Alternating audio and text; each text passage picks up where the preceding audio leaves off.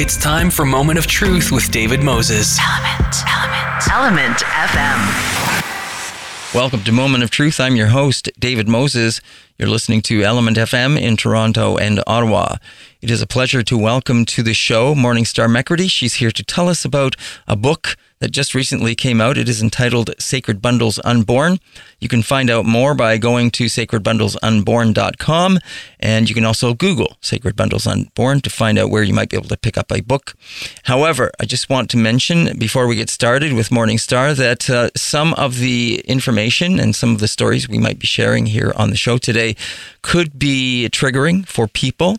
As we're going to be talking about some very sensitive issues around sterilization of women, Indigenous women, whether they have been coerced or have not given their consent to have this done to them. And she is also here to tell us more about that. So, Morningstar, welcome. Hi, pleasure to be here.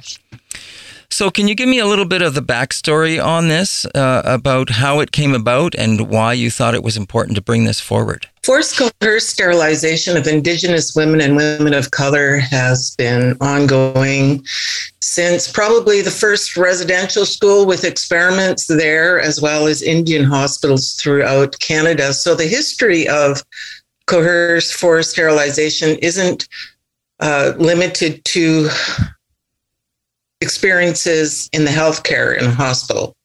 It's historical and it's ongoing, as in it's ongoing today in 2022.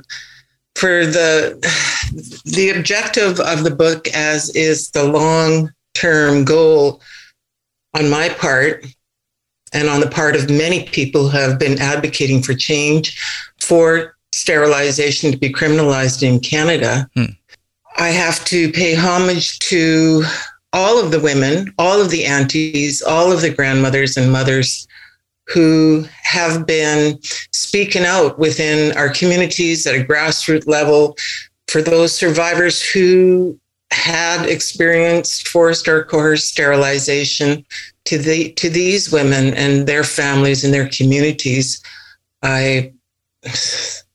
This is for you. The book is for you. It's for all of us survivors. So being a survivor myself, as I believe I effectively talk about in my chapter, Sacred Bundles Unborn, living with PTSD, and I think probably generationally, obviously, Indigenous people, Métis, Inuit, we all, to some degree or another, experience PTSD. Now, as it relates to myself and the story, and my experience as a survivor, I wasn't able to talk about what happened until I was in my 50s. Right. And it sounded like, from the way you depicted the story, that it had been buried in your memory. Absolutely. It was a memory that I had compartmentalized deep within my psyche, because after what happened, I went into a catatonic state and had a nervous breakdown. I was so young. I was 14 years old. Yeah. Now, the fact that you were 14, and you went into the hospital yourself. You had no contacts at the hospital when you were there either. That's right. I was by myself. And that pregnancy was also because you went in there because you were pregnant, but you had fallen or something and you were concerned about the baby. But that was also an unplanned, and if I'm not mistaken, it was from a violent encounter. Precisely, without getting into too many details. And I do want to say to your audience right now, trigger warning. Yes. We're talking about some very sensitive issues that potentially some of your audience will be triggered by. So that being said, I was in fact raped when I was 13 and resulted in the pregnancy that I chose to keep, because when I went to the doctor in my community of Fort Chipewyan, Alberta at that time, the doctor let me know, of course, that I was pregnant. And without consulting me, he began, as he was telling me that I was pregnant, he began writing. He was writing, and he said, well, basically he was making arrangements for me to be flown south so that I could have an abortion without consulting me. I made it very clear to the late Dr. Nicholson that I had no intentions of having an abortion and every intention of having this child. So I then contacted the rapist, who was a friend of the family, and informed him that, I wasn't so diplomatic in my conversation with him. He got the gist of it. So the doctor wrote me a doctor's note, and that was sent to the rapist. And consequently, that permitted me to leave my community, and I went to Saskatoon, where I was adamant that I would have my baby and raise my baby. So it was as a result of a slip. I began, after this slip, I was in my second trimester, just a little more than 7 months. I wasn't hemorrhaging or anything, but I certainly was cramping, and I was concerned, obviously. So I phoned a girlfriend, and she suggested, encouraged me to get to Emerge, which I did. So I went to Saskatoon City Hospital, and I don't know when exactly I was released. I don't know how long I was there. Very vague memory in that. I was certainly sedated throughout the process. What I will say, though, is that when I was released without my baby, which to this date, I don't know what happened. And I don't want to get into many more details other than that, to the best of my ability, I'm quite explicit in the details in the chapter that I wrote in Sacred Bundles Unborn. Yes, absolutely. And I appreciate you sharing that much of the story. And people that want to read it, of course, can go to... can read that further in the book, Sacred Bundles Unborn, as you said. Now, where can people find this book? Where can they get a hold of it? The book itself, you can, if you go on online, the miracle of Google, the miracle of the internet. Yes. Basically, if you look up Sacred Bundles Unborn, you'll have various channels that you can order the book from, Friesen Press obviously being one of them. I'm in the process right now of getting the books into bookstores. Right. Really excited about that. Really excited about the book going out. Ecstatic about the shout out from Margaret Atwood on International Women's Day. Yes. She recommended 2 books for the audience, or for people to read. And I was astounded and taken aback and just so overwhelmed with gratitude, and that Margaret Atwood recommended Sacred Bundles Unborn as one of the books to read. Yes, absolutely. Congratulations on that. And speaking of the book, let's talk a little bit about this, and let's start with the cover, if you don't mind.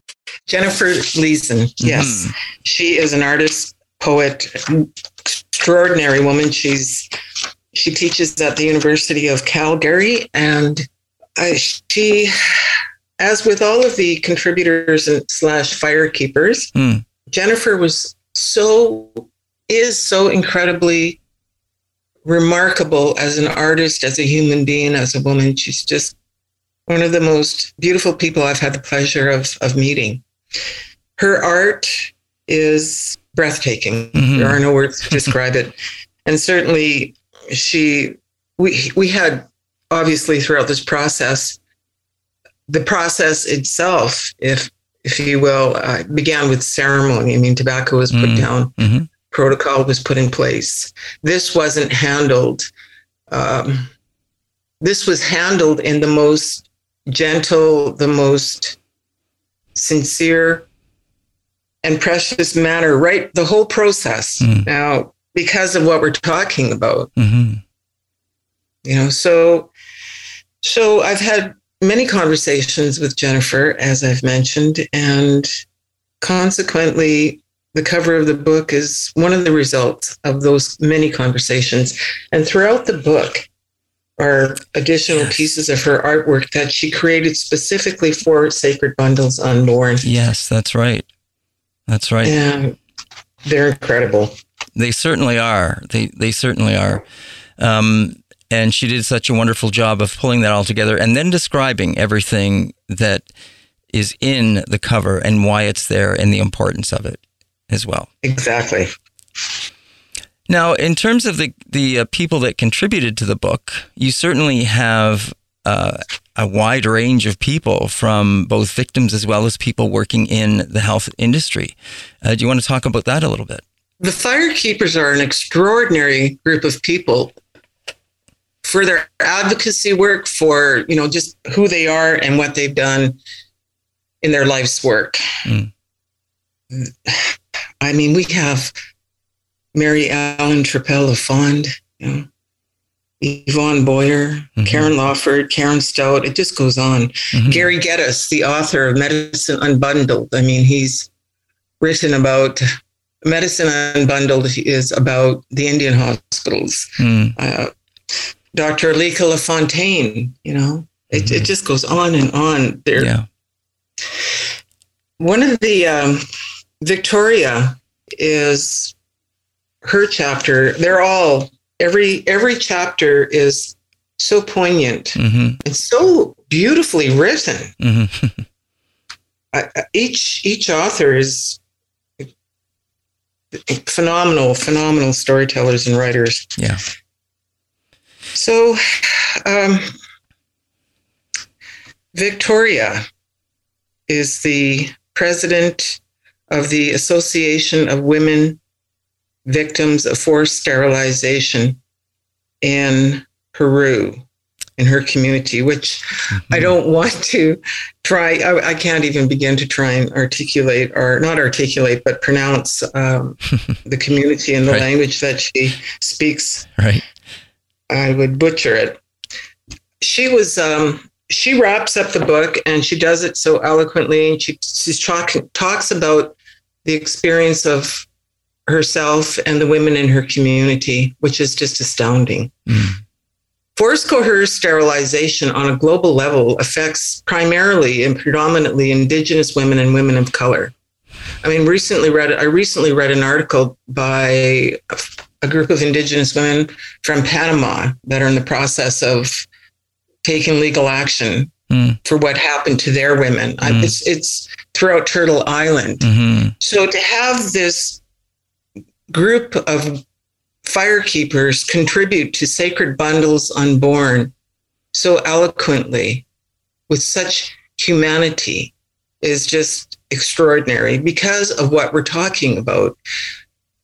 One of the things that I was adamant about in talking with all of the firekeepers is that I asked if everyone could please put their hats, just hang their hats in terms of what they do, with all due respect, because we have some big names here. And I asked if they would write in first person as mothers, as aunties, as grandmothers, and speak to our community, our families. It's so intimate. And that was, in essence, what was done by each author.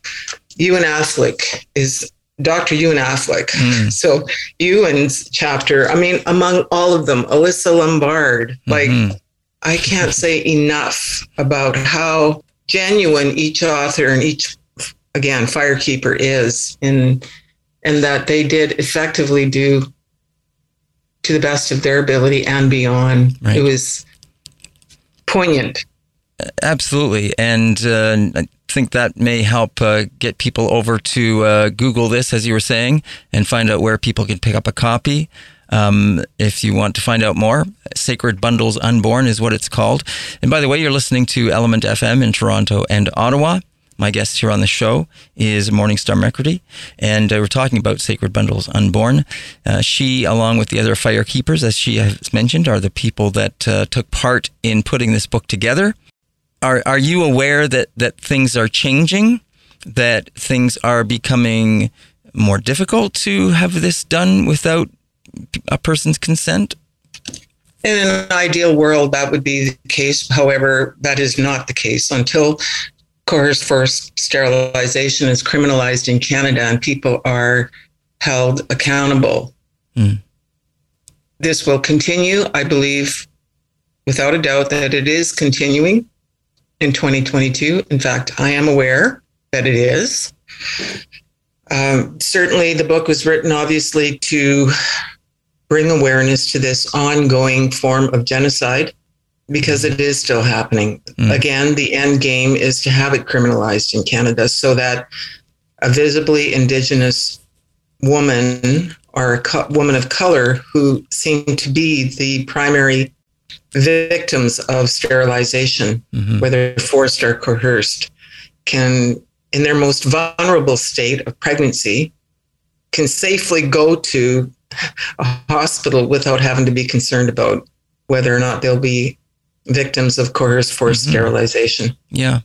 There's a couple of terms that I wouldn't mind if we could explain for people that are maybe unaware, like many people were unaware about, residential schools or unmarked graves that are now being found that a lot of people had no idea about. The birth alerts. Could you tell people what birth alerts are? Birth alerts are when, and specifically for, it seems to me, Indigenous women who, when they go to the hospital to deliver their baby, it will be at the discretion of the practitioner, whether that be the intake upon person registering you when you go to the hospital, whether it's a nurse, a doctor, or otherwise.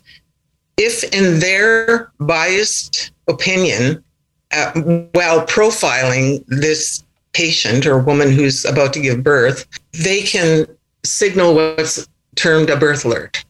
That begins the whole process that unravels, placing the mother and the child, and indeed the mother's family and her children, at risk for child welfare to intervene for whatever reason this said practitioner feels that this birth alert was warranted. Consequently, the baby, in many instances, the baby, and often it goes into the children, are apprehended. So, birth alerts, systemic racism is what we're talking about here. The birth alert is one component of that, where Indigenous women and women of color are placed at risk when going for medical help or to deliver their baby. This is a very clear form of systemic racism. And the other thing that goes along with that you mentioned in here is Indian hospitals. Charles Camsell Hospital in Edmonton, Alberta was one of those hospitals. It was an Indian hospital. What people are unaware of, because first of all, it is minimized, denied, or just not acknowledged in curriculum or Canadian history, with intent, that is. An Indian hospital, essentially, and I'll speak specifically to the Charles Camsell Hospital here in Edmonton, which has been closed for a few decades now. It's a really good example. And that's a good example because what people are unaware of is that as children were legally apprehended and incarcerated in the institutes, labor camps, what have you, of residential schools, otherwise known as residential schools, children were also legally placed in Indian hospitals. My late Granny Annie, I understand she had 12 or more children. She spent the majority of her life in Edmonton because the majority of her children were in the Charles Camsell Indian Hospital. Of all of her children, 4 survived. Wow. Of the 4 that survived, 3 were in Charles Camsell Hospital. Of the 4, 2 of her surviving children, my late mom and my late aunt, were able to conceive and they had many children. My other aunt, my late aunt, and my uncle were unable to conceive. It's common knowledge that in Indian hospitals, Indigenous children, be they Métis, Inuit, or First Peoples, were experimented on, and sterilization definitely happened at those times. I can't fathom what it was that my late granny had to endure in her lifetime. I'm confident, though, that the advocacy for change, the advocacy for our children to not be commodified as Indigenous children and babies have been. I mean, bureaucracies have been established in Canada on the backbone of our women, and our children have become a commodified people. And that goes historically back to residential schools, Indian hospitals. I mean, we don't know how much these surgeons or doctors are paid to sterilize an Indigenous woman. So it's like these very traumatic, horrific stories that we all share in our communities.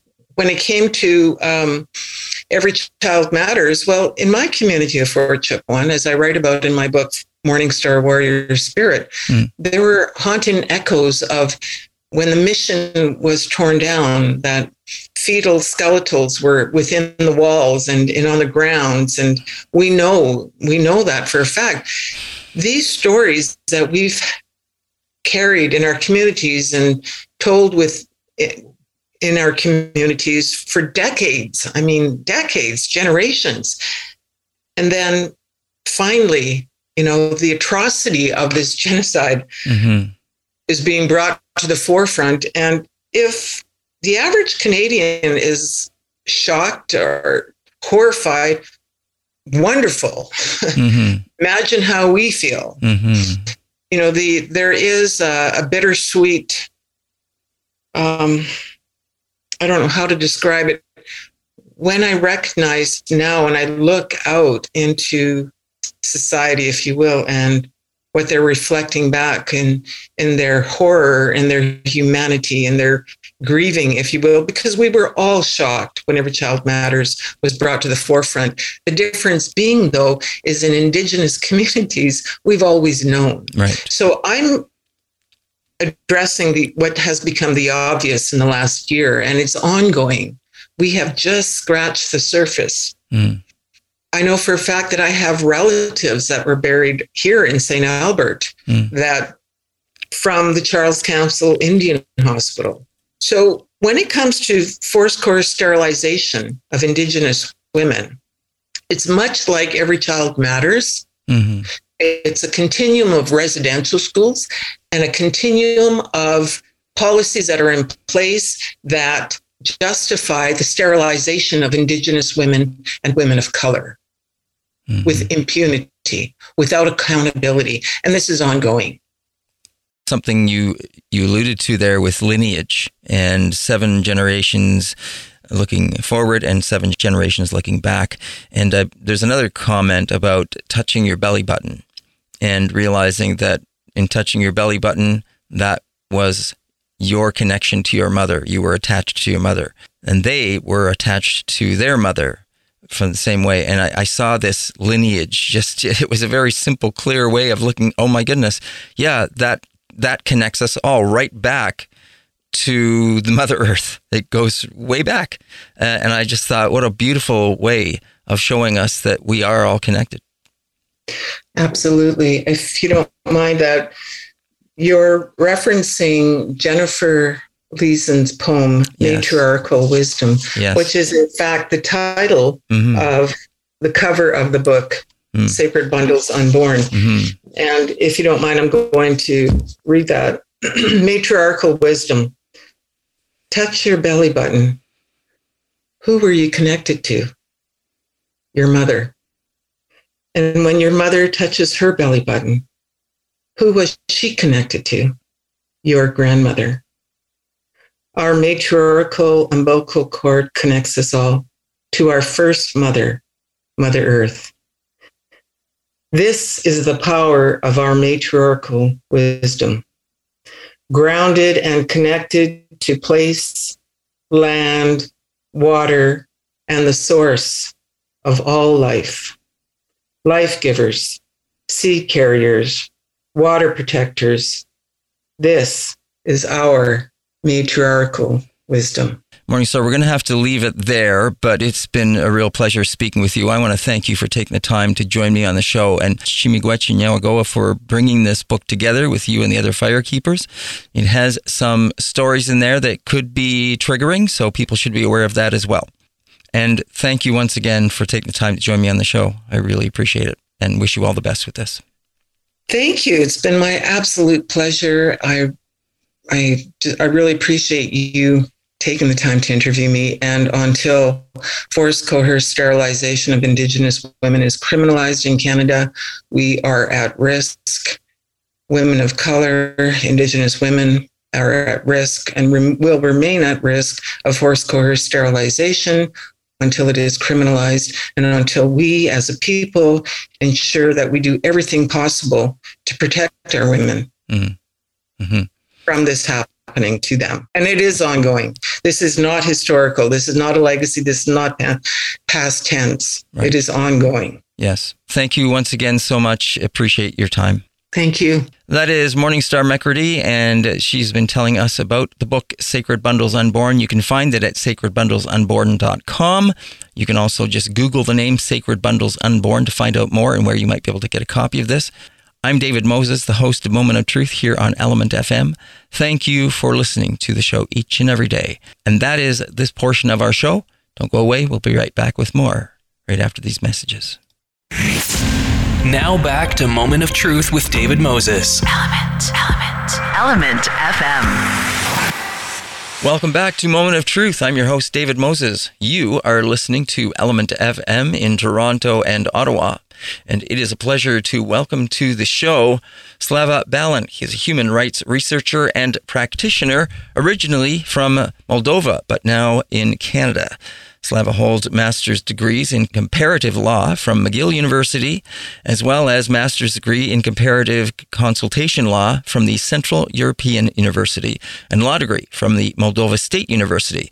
His professional experience includes work with the United Nations in Moldova and Ukraine, and Amnesty International, Moldova, Freedom House, Moldovan Academy, and Public Administration, OSCE. And it's a pleasure to have Slava here on the show to use his article that he authored in The Conversation as a bit of a launch point for our talk here on the show. And it is entitled, Canada Must Accommodate Indigenous and Minority Languages to be Truly Multicultural. So, Slava, welcome to the show. Thank you so much for inviting me. Well, it's an interesting and timely article you have here, of course, with the appointment of the recent Mary Simon as Canada's first Inuit Governor General. It points to perhaps more use and inclusion of multicultural languages. What is your take on this, though? From your perspective, I guess it's really interesting as someone that is from outside the country and coming into Canada, seeing it from your perspective in terms of what we have done, what we haven't done, how we have included languages like French and English as the official languages. But you have also pointed out in your article about Indigenous language, and you've seen, and you also point out about how Canada has treated Indigenous people over the years. Residential school, the fact that they deliberately tried to eliminate the language and culture of Indigenous people native to Turtle Island or Canada as we know it. Yeah, so first of all, I'd like to say that, as you mentioned, as I mentioned the article, I think 2022 is the year to start this broad discussion for many reasons, which concern some of the anniversaries, but also because if Canada is serious about reconciliation with the Indigenous peoples, language is one of the issues which cannot be avoided. And this is something which is clearly stated by the Indigenous champions, Indigenous speakers. So why waiting for longer? We have to start this discussion more seriously. And as my piece also indicates, not only there are calls launched in this regard, but there is also a lawsuit submitted with regard to the education in Inuktitut in Nunavut, which is both which means that this is not just the kind of the political, philosophical discussion, but it's also a legal discussion and a legal matter. So my article basically proposed to look at this issue from a human rights based point of view, because until recently, not only in Canada, but in many other countries of the world, the issues of languages were mainly politicized issues. So either like internally politicized or geopolitically politicized, but mostly the languages were seen as sort of an issue of who dominates, who holds the power. And that's not what the human rights actually say. There is the whole set of the human rights standards in the world, coming from the United Nations, from the Organization for Security and Cooperation in Europe, which actually do establish some key parameters with regard to languages. And not only the official languages, but also so-called minority languages or indigenous languages. So if, again, Canada and the world is serious about human rights, if human rights are not just kind of nice slogans and nice words, we have to turn to human rights and actually get our inspiration on how this issue is to be addressed based on these human rights standards. You know, as you say that, I can't help but think about the current situation we find happening in Europe and in Ukraine right now with Russia, and what the fallout might be from this in years to come in terms of us maybe doing exactly that. Is this going to be maybe something that allows countries to start looking and start being more representative and more free in terms of looking at how we give that notice and that respect to, as you point out, minorities, indigenous languages in their respective countries. I mean, other countries, of course, have indigenous people living in their countries as well. And so it might, do you think it might have something to do with the future of how we deal with these languages? I really hope for that. I'm not sure whether this will happen exactly this ideal way how I hope for and how many other people hope for. Unfortunately, now the tensions are very high and the rhetoric is very much back to sort of square one of kind of who holds more force, or more nuclear weapons in a way.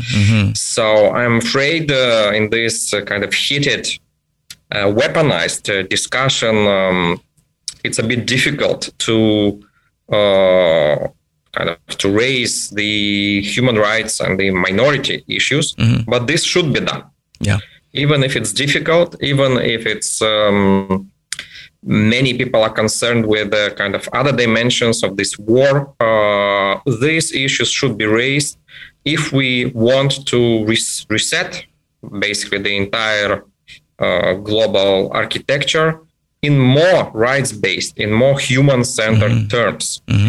I'm afraid that this very, I think, noble and good direction which was given to the world by the Universal Declaration of Human Rights and international human rights treaties, it had a very powerful potential, all this body of the international standards, but somehow with time got more and more sort of forgotten, isolated. And in my view, the current situation, not only in Ukraine, but in many other parts of the world, is very much due to sort of kind of oblivion, sort of forgetting about the human rights basis of the global order, which was promised more than 75 years ago. This departure from human rights, in my view, has a very direct contribution to these problems which the humanity faces now. May I ask, you originally being from Moldova, what is the situation there? Do you have a perspective from your own country in terms of how is there indigenous people that live in Moldova? There are no kind of indigenous peoples in the meaning which this word is used in other parts of the world, but Moldova certainly has minorities. Yes, okay. Ethnic, linguistic, religious minorities. And in my country of origin, unfortunately, this issue of languages, ethnicities, was also treated very much in a politicized manner. Less from human rights based point of view. I really hope that as the result of this war, or as a fallout of this war, this approach to languages, to inter-ethnic relations will change. And I think this should be not a wake-up call, but a serious call for Moldova, for Europe to reconsider its take on minorities, languages, towards this rights-based approach. Because all these narratives, which actually fuel this war, for example, from Putin, from Russian Federation, that we are defending Russian speakers, and so far, it's a faulty politicized narrative. It's used as a pretext in this war. And this is not how the language issues or the minority protection issues should be defended or should be approached. So if we are not changing the whole paradigm, the whole approach to ethnicities, languages, minority groups, and we don't take this square rights-based position, which basically says that all people are equal, including minorities. And as I mentioned in my piece for the conversation, the mere fact that a majority group is a majority, right, and holds the power, yes, should not by itself lead to just simple, brute, outvoting of minorities. Right.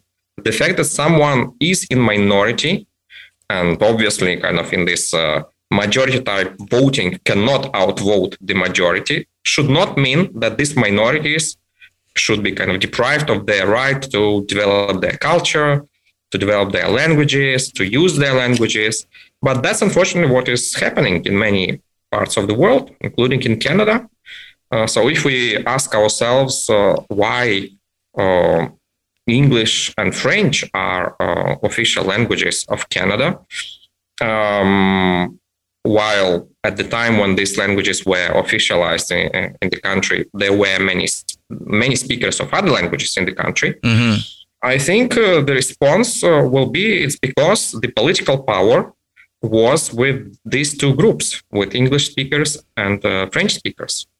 So the other groups were sidelined, ultimately not considered apparently. And eventually, that's why the languages of these groups don't have any status in Canada. But again, coming back to this initial idea, the fact that two linguistic groups, they are the majority, overwhelming majority in Canada. But the fact that they hold this political power, political majority, does not mean that they can simply outvote indigenous peoples or non-indigenous minorities. Well, going back to what you were saying there about this being political, I think that the point that you raise about Canada's official languages being English and French, and if we look at the time, and I think your article actually does point out about when French became an official language in Canada, if we look at that time frame, there could be some other political issues that were happening around at that time as well. There was, some very uneasiness happening within Quebec and the desire to separate. And I think that by bringing French into the fold as an official language, I think that was one of the things that was done to appease the French population, to make them feel more inclusive of and included within the Canadian culture, so to speak. Yes, I understand, and that's absolutely fine. So basically, the inclusion of French language at that point of time was an important measure to try to keep kind of the social cohesion, and it should have been done. So now the question, we are kind of broadening the question. What about the other minority groups? Right. Shouldn't we also consider them? Right. So basically, I'm not saying obviously that the status achieved by the French language should now be downgraded or diminished. I'm just saying, so what about the other minorities? Right, absolutely. And for sure. Before we go further, you're listening to Element FM in Toronto and Ottawa. This is Moment of Truth. I'm your host, David Moses. My guest on the show is Slava Belin, and he is a human rights researcher and practitioner, originally from Moldova, but now established in Canada. And he is also a PhD candidate in the Faculty of Law at the University of Ottawa. So it's a pleasure to have him here. And we're using his article that was in the conversation and is in the conversation, if you would like to go there and read up on it. It is entitled, Canada Must Accommodate Indigenous and Minority Languages to be Truly Multicultural. Now, the other thing your article points out, and you sort of have alluded to this about why the time might be right for this to be starting to look at and be talked about, is because this year is the International Decade of Indigenous Languages. So you say it's a good time for us to start this conversation. Yes, absolutely. Because we should start this conversation at some point of time. So I think there were good opportunities to start this conversation even before that. For example, when the report of the Commission on Truth and Reconciliation was released, because it actually makes reference to languages as well. Yep. Okay, some discussions did start around that, and I'm following some of the news feeds which actually point that there are quite a number of places where the revival of the indigenous languages is taking place. Now, this discussion should be taken to the next level. Because ultimately the issue of languages should not be seen as an issue which should be taken forward by some private initiatives only, or the issue which only concerns the indigenous peoples themselves, that only they should kind of deal with these issues. It's a public matter. It's a matter of public concern for the entire Canadian society. So, and that's what I'm trying to say in my article. So with all these progresses, which we should acknowledge, they did take place in the past years, but with all these progresses, we are still at the point where there is no, at least from my assessment, there is no kind of big discussion, or there is no clarity on how exactly Canada is going to institutionally accommodate the indigenous and minority languages. So when I am saying institutionally, it means how exactly all of these discussions, good initiatives, further ideas on advancing indigenous and minority languages, how they will be shaped in terms of policies, in terms of laws. That's what I mean by institutionalization. So this is the next step, which is at the table now, and which I'm proposing to discuss in a broader discussion within the Canadian society. As you point out, it's a community issue. It's something that every Canadian and every person within the country should be looking at, even though we are looking at different languages for minorities, for Indigenous communities, that everyone should be taking part. And I would think that for the most part, unless I'm mistaken, once these, and maybe it's already been set up because of the official language of French being introduced into Canada, that the policies and the language is there to include other languages by using that as what's already been set up to do. And I would think that if that were the case, it would be fairly easy to introduce more languages for Canada to be multicultural, as you say, and bring that forward. So here I would like just to kind of bring attention to some nuances, important nuances. So obviously, this call for the broad discussion on indigenous and minority languages does not automatically mean that I'm calling for making all of the indigenous or minority languages official languages of Canada. So that's not what I'm calling for in my article. Okay. Some of the languages could be made official, of those which are now indigenous and minority languages. Mm-hmm. There are some criteria which could be looked at. So, for example, the share of the speakers of some languages in Canada. There could be some symbolic considerations as well, warranting like officialization of some of the languages.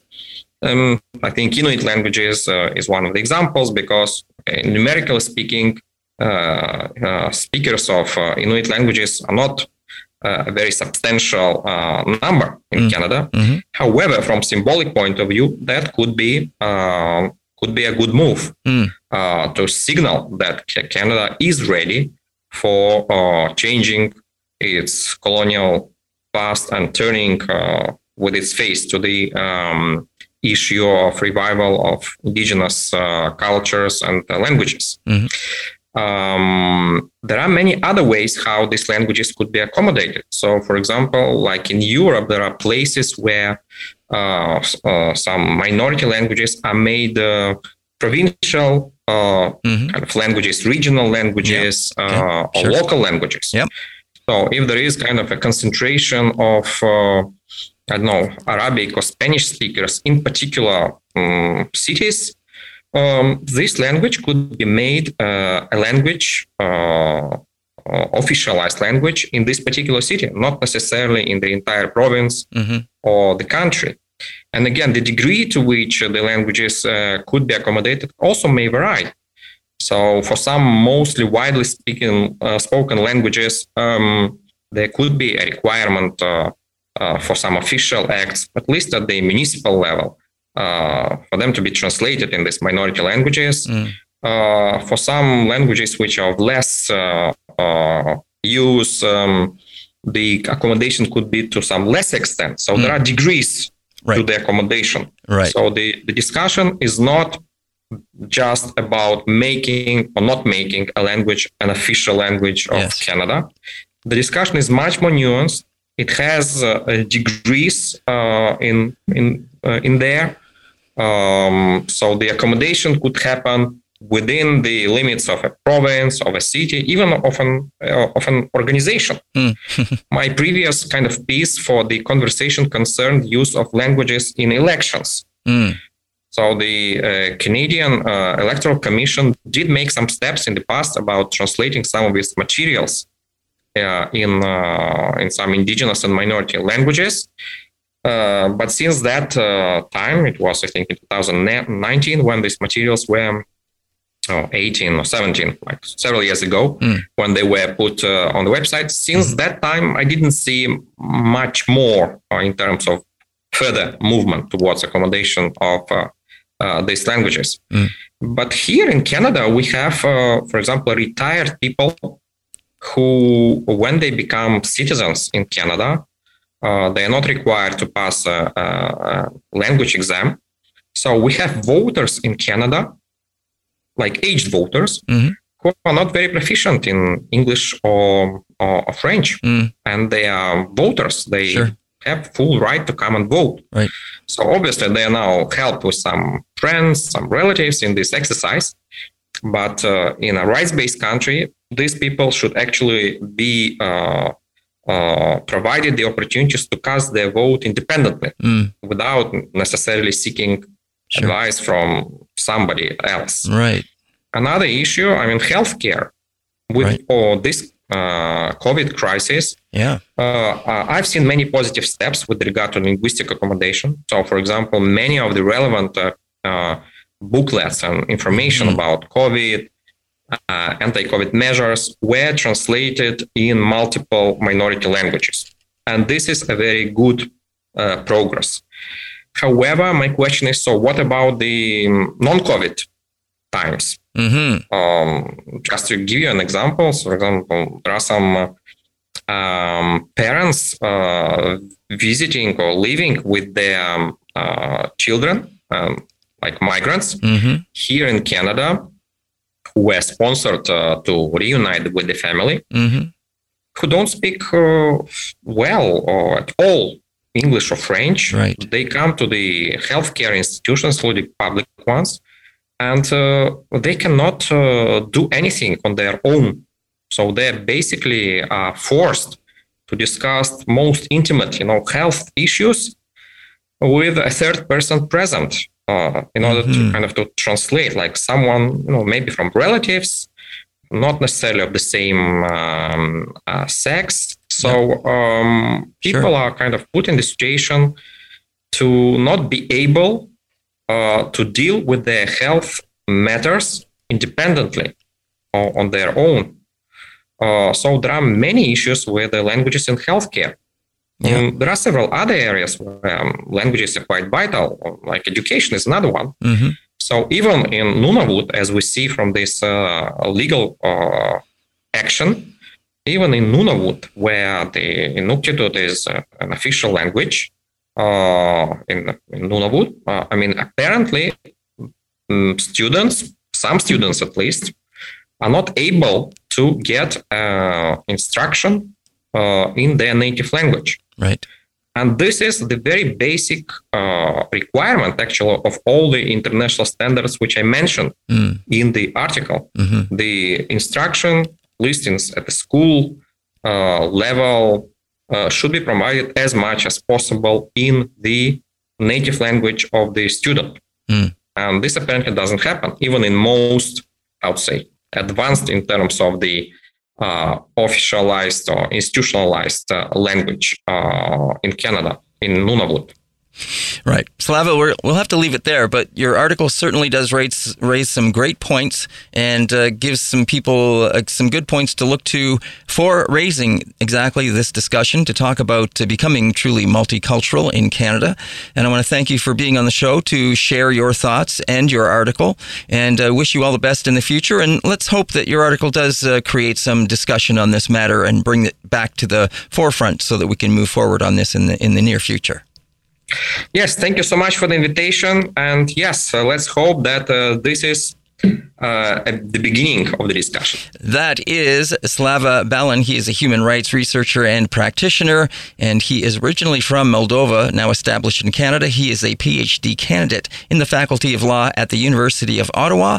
It has been a pleasure to have him on the show talking about and using his article that he wrote in the conversation, authored there. You can go and check it out. It is called Canada Must Accommodate Indigenous and Minority Languages to be Truly Multicultural.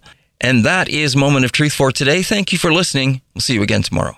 This has been Moment of Truth with David Moses. Element FM.